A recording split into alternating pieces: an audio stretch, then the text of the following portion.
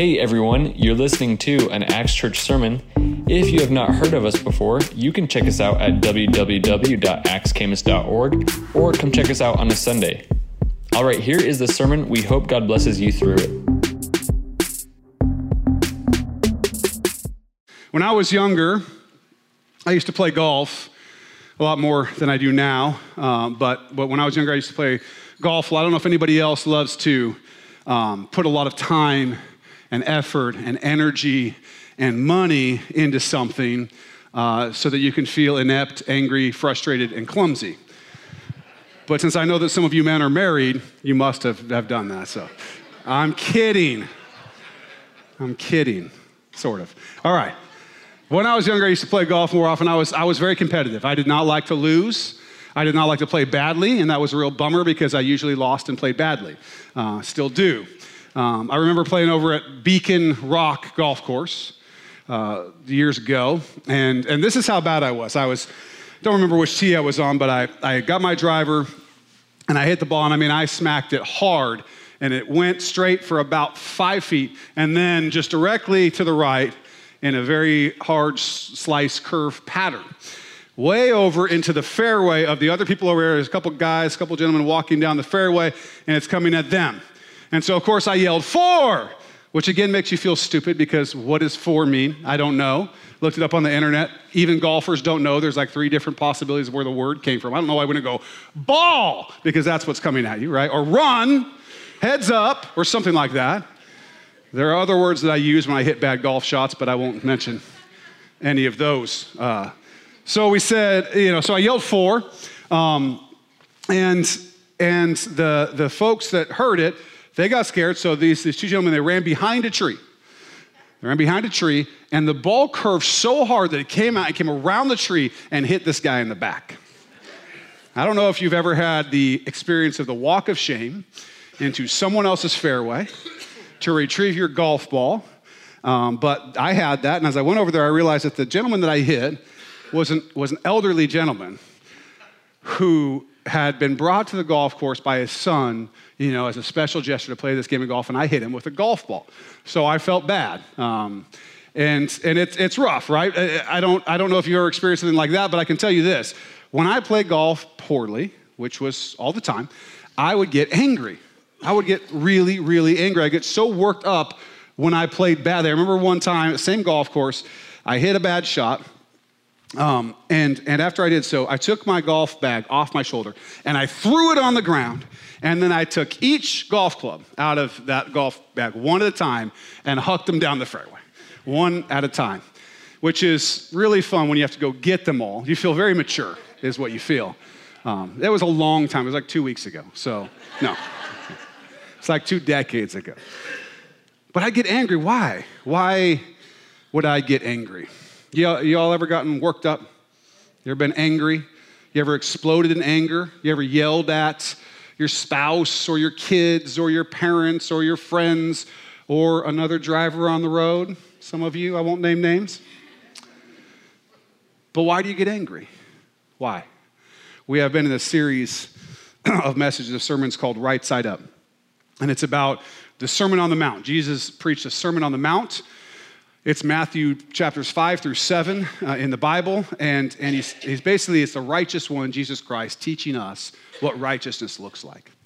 And what he shows us is that righteousness, our view from the world's perspective is upside down from the view that God has of what righteousness is. And God and Jesus in this sermon is turning it right side up. And so that's kind of where we're coming from. How do we be good disciples of Jesus Christ? In order to do so, we have to live right side up. And in this section of the Sermon on the Mount, which is actually basically the body of the sermon, it starts and closes with Jesus referencing the law and the prophets, because it's Jesus who has come and fulfills the law and the prophets. So in Matthew 5:17, the beginning of this section of the Sermon on the Mount, it says, "Do not think that I came to destroy the law or the prophets. I did not come to destroy, but to fulfill." And when we get to the end of this section, Lord willing, we'll get to this verse, Matthew 7:12. It says, "Therefore, whatever you want men to do to you, do also to them, for this is the law and the prophets." So everything we study in this section needs to be understood correctly in terms of Jesus fulfilling the law and the prophets through his birth, through his life, through his ministry, through his death, through his resurrection, through his approaching return. All of those things that Jesus is, we're fulfilling the law and the prophets. And it needs to be seen through the principle and the spirit of the law and the prophets, which is to love the Lord your God with all your heart, mind, soul, and strength, and to love your neighbor as yourself. And Jesus points part of that out here where he says, whatever you want men to do to you, do also to them. Treat others how you would like to be treated. You all learned this in kindergarten, right? This is the golden rule. Everybody sort of knows about this. So that's our framework for what we study that follows. So let's keep that framework in mind. Let's say our scripture for the day. It's in Matthew chapter 5, starting at verse 21. If you have your Bible, you can grab it if you can see in here. If not, it'll be up on the screen where I do think you'll be able to see. All right. You have heard that it was said to those of old, you shall not murder. And whoever murders will be in danger of the judgment. But I say to you that whoever is angry with his brother without a cause shall be in danger of the judgment. And whoever says to his brother, Raka, shall be in danger of the council. But whoever says, you fool, shall be in danger of hell fire. Therefore, if you bring your gift to the altar, and there remember that your brother has something against you, leave your gift there before the altar and go your way. First be reconciled to your brother, and then come and offer your gift. Agree with your adversary quickly while you are on the way with him, lest your adversary deliver you to the judge hand you over to the officer, and you be thrown into prison. Assuredly, I say to you, you will by no means get out of there till you have paid the last penny. This is a serious piece of Jesus Christ's teaching. And he starts by sort of giving us this view of anger and talking about anger and violence through murder and anger in the heart. Anger in the heart. What is clear is that there is a lot more to righteousness than just what we do physically. It's a lot more to righteousness than just what we do. What we do is important, but what we think, what we allow ourselves to wallow in emotionally, what's in our heart is a huge part of what righteousness is too. That's where it all starts. And we'll see as we look through the teachings of Jesus Christ that he is always looking at the heart. He's always looking to the heart, not just to what we do, but to the heart. And he is the only one, God is the only one who can see our hearts. And that's important. That's really important for two reasons. One, it's important because we have to realize that we cannot hide from God what we think we can hide from other people. We cannot hide from God what we think we can hide from others. We may think that our thoughts are our own, that our actions that are done in the dark or outside of where people can see are our own, but they're not. God sees it all. He sees right through us. He sees into our hearts. He knows our heart. And he knows that it's from our heart that unrighteousness comes, that unrighteousness is born. This is what he says in Matthew 15, 16 through 20. So Jesus said, are you also still without understanding? Do you not yet understand that whatever enters the mouth goes into the stomach and is eliminated? But those things which proceed out of the mouth come from the heart, and they defile a man. For out of the heart proceed evil thoughts, murders, adulteries, fornications, thefts, false witness, blasphemies. These are the things which defile a man. But to eat with unwashed hands does not defile a man. But we still try to hide from God, right? We still try to hide from the very beginning, the fall, chapter 3 of Genesis. You have Adam and Eve sinning, messing up, and hiding. This is what it says in Genesis 3, 8 through 10. And they heard the sound of the Lord walking in the garden in the cool of the day. And Adam and his wife hid themselves from the presence of the Lord among the trees of the garden. Then the Lord called to Adam and said to him, where are you? As if he didn't know, right?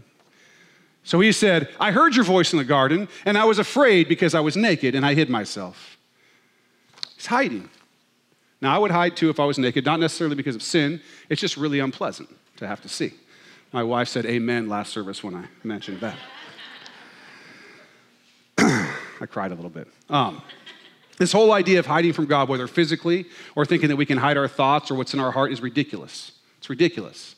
Listen to what King David of Israel, the psalmist, writes in Psalm 139, 7 through 12. Where can I flee from your spirit? Or where will I run from your presence? If I rise to heaven, you are there. If I lay down with the dead, there you are. If I take wings with the dawn and settle down on the western horizon, your hand will guide me there too, while your right hand keeps a firm grip on me. If I say darkness will surely conceal me, and the light around me will become night, even darkness isn't dark to you. Darkness and light are the same to you. God sees right through it.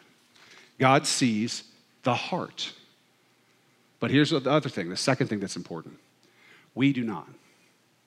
We do not see the hearts of other people. How many times is our anger directed at someone because we assume we know their motives and their intentions? I can tell you right now, of all the things that I do to annoy people and to annoy my wife and my kids and whoever, only about half of them are intentional, right? The other half are totally unintentional. I'm just careless, right? People don't realize how often other people are just not paying attention. I don't know how many times I have cut somebody off on the road, not because I was trying to cut them off, but I just wasn't paying attention, right? And the person behind me, based on the lights flashing, the honking, and the finger signals, they thought that I was cutting them off on purpose, right? I think that's what that finger means. I don't know what it means, but I think that it wasn't saying you're number one, right? And so they're assuming my motives, that I was like trying to cut them off, when the truth is I wasn't being a jerk. I'm just careless, which is also not good, but you care a lot more when somebody trips you intentionally versus somebody who accidentally bumps into you and knocks you over, right? There's a difference. We assume different motives and we assume different levels of offense.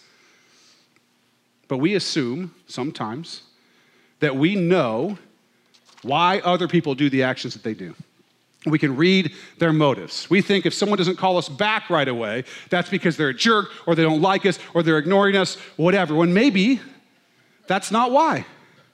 Maybe someone is just meeting with their parole officer. That's happened with me and Todd this week. I'm sorry, Todd, that I thought you were being a jerk, but I understand. Oh, it was Lori's parole officer. Okay. She is his parole officer. We don't know what people's motives are, so we should not think that we can see the heart.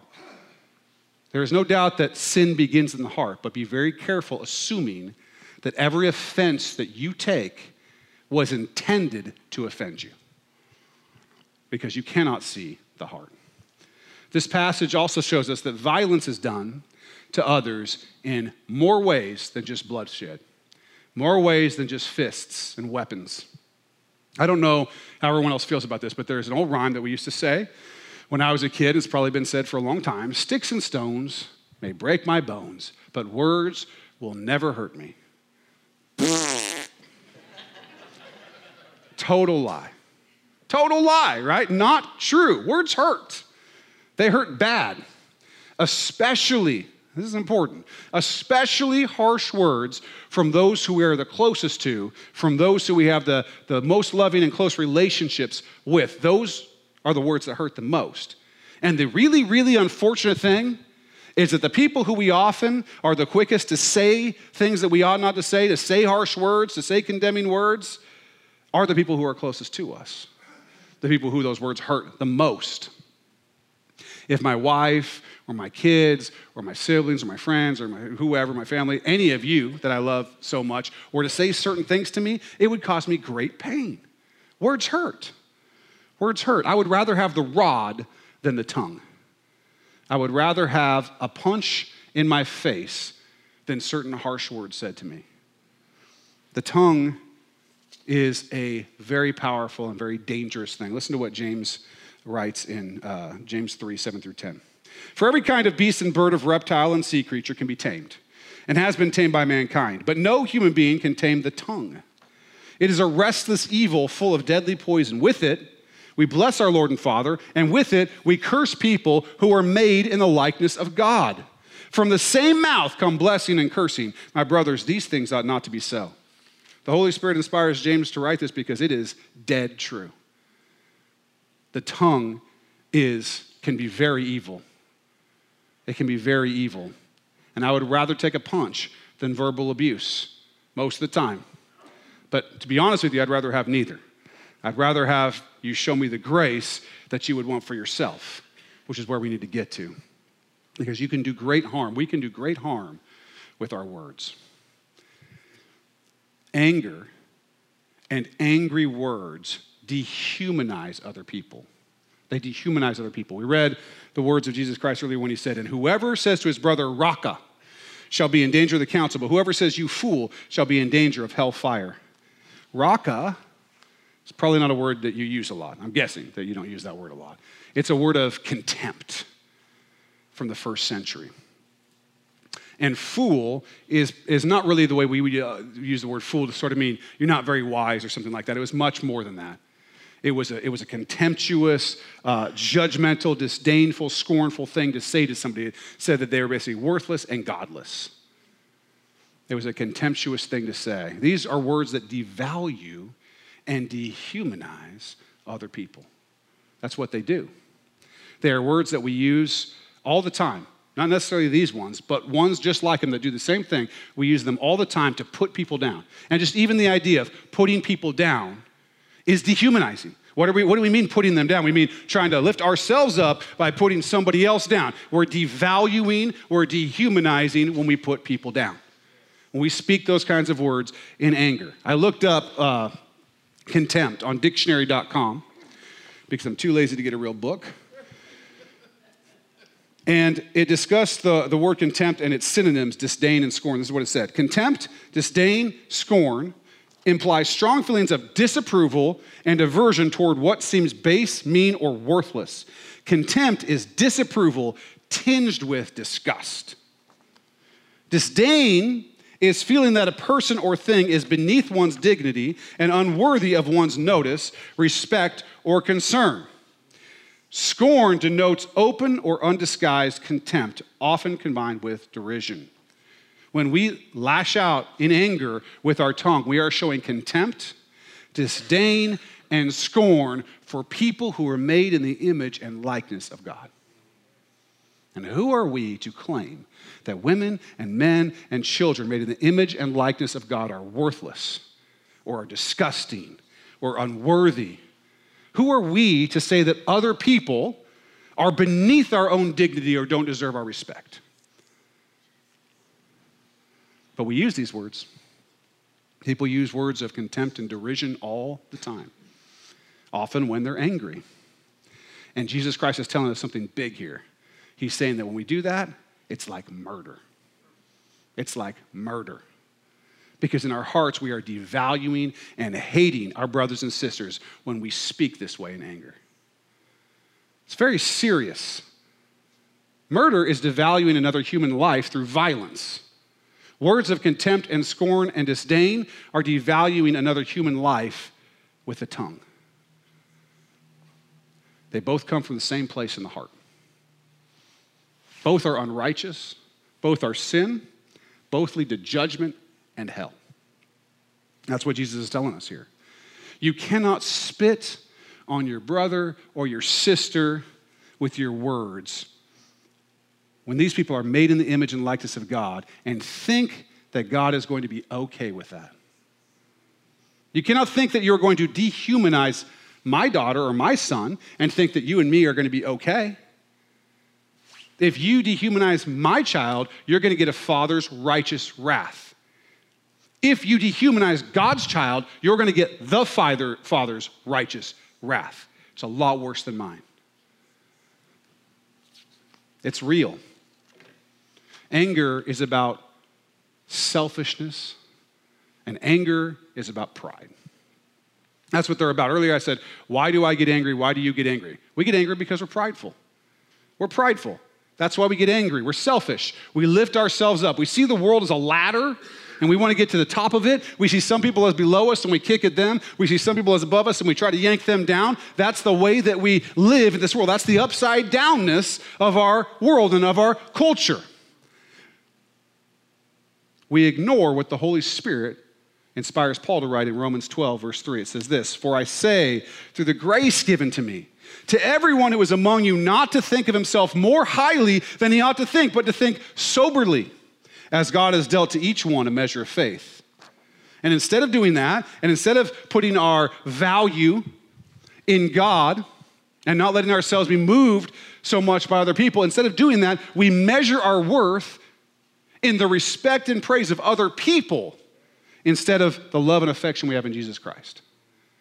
And boy, does that cause problems. How many likes did I get on my last selfie? 7. No, I'm kidding. I don't do selfies. Am I making more money than my neighbor? And is anyone noticing? Did I make captain of the team? Did that guy just look at me wrong? Did that person just cut me off? Is my wife being nice enough to me like I deserve? Is my husband being nice enough to me like I deserve? Are my parents realizing how capable I am? And on and on and on. We thrive on recognition and a weird version of self-esteem that's been brought into our culture, and it's just pride, and it's selfish, and it leads to anger every time that we get offended. Every time that pride and that selfishness gets offended, it leads to anger. What if the guy did cut you off? What if he did? Is he worthless and worthy of your contempt? Or is he made in the image and likeness of God, and maybe the guy's just having a bad day? What if you didn't get enough likes? What if you don't make as much money as you'd like? Are you worth less because of that? Why do you get angry? Because you're more concerned, we are more concerned with our own pride and our own self-importance than we are with the person who offended us. We're willing to take that person down in our anger in order to make them feel the pain that we feel in our offense. We lift ourselves above others. That's where the anger comes from. Remember the last verse of this section says, therefore, whatever you want men to do to you, do also to them. For this is the law and the prophets. Now here's the thing about anger. Anger is the opposite of whatever you want men to do to you, do to them, for this is the law and the prophets. It's the opposite. When you let anger rule in your heart, you are not sowing to the spirit, but to the flesh, to the body, to your pride, to your selfishness. You're not thinking about the value and the best for your neighbor at all. If you're a human being, and I believe that most of you are, you probably have a double standard. Let me tell you about this double standard. It goes something like this. If I tell a lie, it was a mistake. It was a one-off. I probably have a good excuse for it, but if not, it's still totally forgivable. Lying is not part of my character. I'm not a liar. I just happen to tell a lie. If my brother or my sister tells a lie to me, it's much simpler. They are a liar, right? It's clearly part of their character. They told a lie because they're a horrible person and they're probably an Oregon Duck fan. That's the level. You keep quiet. Those are words of anger. If I yell at you, I'm probably justified because, I didn't have enough to eat or I was too tired or maybe you really deserved it. But if it's not justified, at least it's forgivable because, of course, I'm not a jerk. I'm not abusive. It was a one-off. It's not part of my character. If my brother or sister yells at me, it's much simpler. She's a jerk, an abuser. That's a bad character. It's a way that we view the world sometimes. We have this double standard, and this double standard leads to all kinds of anger. It leads to all kinds of anger. It lets anger overtake us, or we let anger overtake us because of it. The offenses of others are inexcusable. The offenses of others are the result of their bad character. Everything they do is always intended to hurt me and has no justification, right? And because of that, I'm allowed to fill in the blank, teach them a lesson, give them a piece of my mind. Some of you all have given away a lot of pieces of your mind, and it shows. I'm kidding. Make sure they know their own fault. Make sure that they know that they're wrong so they don't do it to somebody else. So I've heard that excuse. Well, I just have to make sure that they, I'm being angry with them so that they know so they won't do it to somebody else. No, you're not. You're mad and angry because you're prideful and impatient and you want to make this person suffer because you're angry. Don't disguise your lack of control for I'm teaching them a lesson. God's not capable of that. But that's where we go. That's where we go. Now, if you get two people who both feel this way, Then you have a marriage. No, I'm just kidding. Then I'm kidding. Then you have a problem, right? Because it's going to escalate and escalate. Anger comes from pride, and it is the last thing connected to doing unto others as you'd have them do unto you. And the double standard is dehumanizing because it judges other people in a way that you don't judge yourself and that you would never want to be judged. You want people to assume that when you make a mistake, it was a mistake. But you're not assuming that about them. You're not doing to them what you would have them do to you. Instead, maybe you should do to them what you would want done to you and show them a little grace. Show them a little love. Instead of assuming that they're a liar or a jerk and their character is horrible, maybe give them the same treatment you would want. Maybe they were tired. Maybe they were hungry. Maybe it was a one-off for them. Tough day.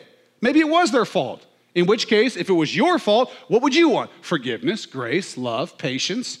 Maybe that's what you should give them. And if you won't, don't kid yourself. It's your own pride and your own selfishness and your own self-importance that won't let you. Giving into anger says that relationships with others and therefore your ultimate and essential relationship with God are less important than your own self-importance. That's what giving into anger says. God wants unity. We know that. God loves relationship. He wants relationship. He's a Trinity. He has a relationship within himself. He has a relationship with us. We have a relationship with each other. He loves all of that. He's all about unity. He's a God of peace, a God of shalom, wholeness. God wants us to be unified in our families. He wants us to be unified among our friends, among whatever, and especially he wants us to be unified within Jesus Christ's church. This is what Jesus says. He's praying. In John 17, 20 through 23, he says, I do not pray for these alone, but also for those who will believe in me through their word. You know who that is? That's us. We are those who believe in Jesus through the word of those who came before us.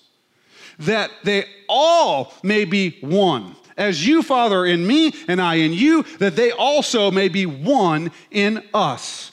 That the world may believe that you sent me, and the glory which you gave me I have given them, that they may be one just as we are one, I in them and you in me, that they may be made perfect in one, and that the world may know that you have sent me and have loved them as you have loved me. Jesus wants us to be one, to be unified.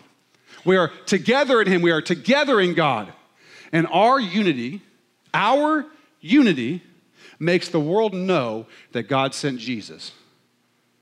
Makes the world know that Jesus is God. Makes the world know that Jesus died and rose again. Makes the world know that the people who God loves, the people who are made in his image and likeness can be saved from their sin. Those truths are known. The evidence for them is in our unity.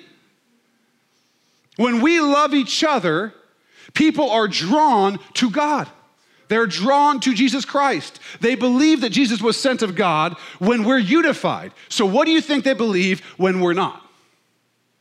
What do you think they believe when we're angry and we say dehumanizing things and we say harsh words and we use contempt for one another? Then what do you think they believe? They believe that we don't even believe it. These people say they believe all people are made in the image and likeness of God. These people say that God created their world, he created them. They believe in Jesus, and look at how he talks to his wife. Look at how that one talks to their child, or how their child talks to them. Look at how those friends treat each other. Look how angry they let themselves get. Why would I believe that they believe that God has made that other person in his image and likeness when they treat that other person like they're worthless, like they're valueless? That's what says what they believe. And people, instead of being drawn towards God, are probably repulsed. Which side of that do you want to be on? We want to be in heaven one day. We want to hear from Jesus, well done, good and faithful servant, and have him say, listen, the fact that you pushed away anger and offense, that you killed your pride and your self-importance, and that you gave some grace here and some grace there, and that you said kind words or no words if that's what it has to be, but you didn't say contemptuous words. You didn't say raka and fool. You said, I love you. The fact that you did that, I used that to draw people to myself, and there they are. Which one do you want? Because Jesus is very clear about unity. And unrighteous anger has no place in the law and the prophets. No place in loving the Lord our God with all our heart, mind, soul, and strength, and loving our neighbor as ourselves. No place in treating others as we would want to be treated. Doesn't fit. There are two examples in this passage. One is about reconciling with our brother or sister before bringing our gift to the altar. Here's what Jesus is saying. Don't come in here on a Sunday morning to worship God, to give your tithes and your offerings, to learn from the word and so on, while you have an offense out there with your sister or your brother that you have not resolved. Clean your side of the street. I understand. Some of you might say, hey, they're not willing to reconcile with me. Okay. But is your side of the street clean? Have you forgiven them for the offenses they've caused you? Have you asked for forgiveness for the offenses you've caused them? If at that point they won't reconcile with you, at least you have dealt with the offense. At least you have dealt with the fact that you're off base. Do that before you come and worship God, because if you come to worship God without having done that, you're double-minded. You're coming in saying, praise God, I love you. Meanwhile, you've got someone over here who you've been treating like they're worthless and not made in his image and likeness. I don't believe you over here, God, about this person, but I'm going to praise you over here. It's broken. He's saying, get that right and then come serve me. Have your relationships in order so that your relationship with me can be right. Get all of this horizontal relationship stuff right so that our vertical relationship can be right. Before you come and give your gift, make it right. Show God that you love him by loving your brother or sister. Then worship. Absolutely worship. But do what's right first. Jesus is about grace, okay? A free gift of grace. You cannot erase your sins and your unrighteous anger by coming to church a bunch, by giving a lot of money, by volunteering in Acts Kids, although there is a special place in heaven for those people, I think. But you can't erase your sin with that. You can't use ceremony to undo unrighteousness. But we have this tendency to sort of try that. Check church off, I feel good for the week. I can go on having this problem with my brother or sister. This is what D.A. Carson says. Men love to substitute ceremony for integrity, purity, and love. But Jesus will have none of it. God cares about our hearts. He cares that we sacrifice our pride and our selfishness by fixing relationships with those God loves before coming to the altar. That's what he wants. The second example is about being on your way to court with your brother, with your adversary, and settling. And I'm all for this one, unless you've hired me, then I want to bill a certain number of hours before we settle, okay? No, I'm kidding. I just charge you a lot up front. All right, just kidding. Back then they had debtor's prisons. I don't know if you are familiar with debtor's prisons, but if somebody owed you money, you could take them to court. If the judge said, yeah, this guy owes you money, you could put him in prison until the money got paid. Now, what's the problem with that? When you're in prison, it's really hard to work. It's hard to earn money to pay off the debt. So what happened is somebody else had to come up with the money to get you out, or you sat there. And he said, you will sit there until you pay the last penny, which you could never do. There's significance to what's being said here. The idea is you need to reconcile with your brother or sister while you're on your way. You need to reconcile and not hold on to anger and division, because when the judge rules, you will lose. Settle. Do not let your brother or your sister remain your adversary. At least as far as it's in your control, do not let your brother or sister remain your adversary for 1 minute longer than they have to be. Settle. Reconcile. Make it right. Don't let things that have happened as a result of your anger remain. Now, For those of you who are thinking to yourself, man, it sounds like I can't get angry, and I really like to get angry, I've got some good news for you. There is such a thing as righteous anger. Whew. All right, you guys can still be angry sometimes. But here's the thing. Righteous anger is about harm that happens to other people who are made in the image and likeness of God, or about dishonoring God, who we love with all our heart, mind, soul, and strength. Anger would never and should never be about you and your own pride and your own self-righteousness and your own self-importance. Righteous anger is always about others. You see Jesus getting angry at different times. It's always about others who are being harmed. There is a time and a place for anger. We should be angry that millions of babies, human beings made in the image and likeness of God, are being killed in their mother's wombs. We should be angry about that. We should be angry that we still have bigotry over race and sex in our society. That people are oppressed and treated as worth less than other people because of the color of their skin, the language they speak, where they're from, or the fact that they're a woman. All of these things are still bigotry over all of these things. We should be angry that that still happens, that people who are made in the image and likeness of God are treated that way. We should be angry that people use the name of Jesus to peddle false doctrines that hurt people, that rob from people, that harm people, and that they use the name of Jesus to spew hateful things and say hateful things in the name of Jesus Christ that he would never have said. We should be angry that people in this world are starving and sick and don't have access to clean water while so many people in the world are living in ridiculous luxury. We should be angry about that. These are people made in the image and likeness of God, and they're suffering, and they don't have to. We should be angry about all those things and many more. But that anger is not about our own pride, and it's not about us, it's about other people and the harm that's coming to them. It's an anger based on our love for God and our love for other people, based on the law and the prophets.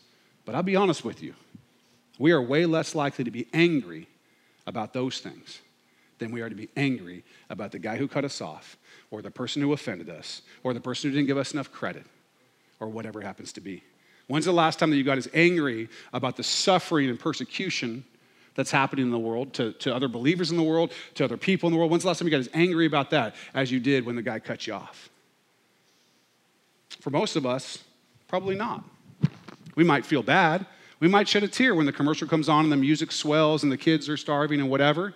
And we should be sad about that. But those are the things worth getting angry about. Your own pride being hurt, not worth getting angry about. Not something you should get angry about. Anger and murder start in the heart from the same place. And they harm people in similar ways, the same ways. They destroy people. They say that others are worthless. They devalue people. They dehumanize people. Watch your heart. We need to watch our hearts for anger. Providentially, in the grace of God, God is good. God is good. And although we could never get out of debtor's prison for the things that we've done, Jesus paid the price. Your selfish, dehumanizing anger, the things that you've said, have been sin, worthy of death and hell, judgment. But Jesus paid it all for you. Jesus paid our debt. Jesus paid for our sin and our anger. Because the truth is there's a reason that he's highlighting this. There are people who struggle with different things. You may not be tempted to anger, but some of you are. Some of you that are tempted to anger aren't tempted to other things.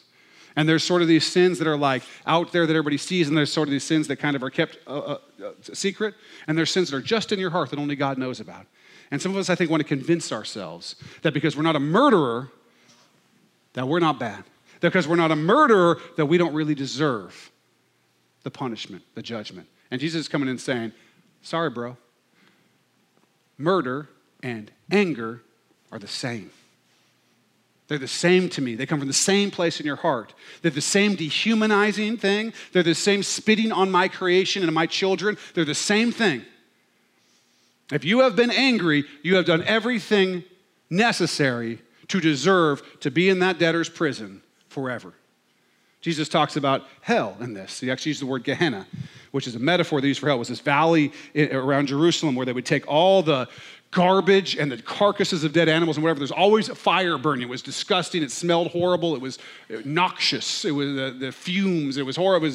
It was just a horrible place that they take all this stuff, all the waste and whatever, and they take it there and it would burn. And this was kind of a metaphor for hell. And he's saying, look, that's where we deserve to be. When we spit on God's creation, we deserve to be thrown out in that place of burning and ugliness. But instead, Jesus died for us. Remember, Jesus got angry, right? He got angry when people were dishonoring God and harming people when he went to the temple, and they were stealing from the people and turning God's temple into a horrible place of money-making and oppression. And so he turned over tables. Was that about him? No. His zeal was for the house of the Lord. It was for God. It was for the people. He got angry when people were treated bad. But what happened when he was treated badly? He spoke not a word. They were contemptuous and devaluing. They were yanking his beard out. They were putting a crown of thorns. They were beating him. They were reviling him. They were saying all kinds of things. And he did not come back in anger. What did he say? Father, forgive them, for they know not what they do. That is what it looks like to live like Jesus in righteousness. We do not get angry about the things done to us. We get angry about the harm that comes to God's children. We get angry about the dishonoring of God and his people. We don't get angry about ourselves. And because he went through that, because he could have just gotten angry and been like, zap, no more universe. That's what he could have done, and he would have been right to do so. He'd have been justified in doing so. Instead of that, he took it upon himself on the cross. And now, your unrighteous anger, your dehumanizing words can be forgiven. You can have grace. If this is something that is putting conviction in your heart, today is the day to confess and repent and be right with the Lord. Today is the day to get back into unity with your brothers and sisters, that people might believe in Jesus Christ. The gospel is there for you. The good news that Jesus paid it all, that Jesus paid our debt, that our sin and anger can be covered by his blood. That's the good news for you today. So repent, confess, repent, and live righteously. The Lord will take care of it. He's already paid for it. He's already covered it. If you don't know Jesus, if you have never truly become a Christ follower, if you've never really made him Lord of your life, believed that he lived, that he died on the cross, that he rose again, and called him Lord, he's in charge. If you haven't done that, today is the day for you. And all of these things and the fires and stench of Gehenna is forever away from you. And the love and peace of Christ is for you for eternity. That's what's on the line here today. Well, thanks for listening to that Acts Church sermon. We hope you got a lot out of it. If you did, we'd love it if you would comment or give us a review or give the track a like. It really means a lot to us to hear back from people who have heard these sermons and have been impacted by it. So share your story with us. Share what is happening in your life that this is speaking into. And remember, you can subscribe to our iTunes podcast so that you can get all of our releases as soon as they come out. Thanks again for listening, and we'll be back with more next week.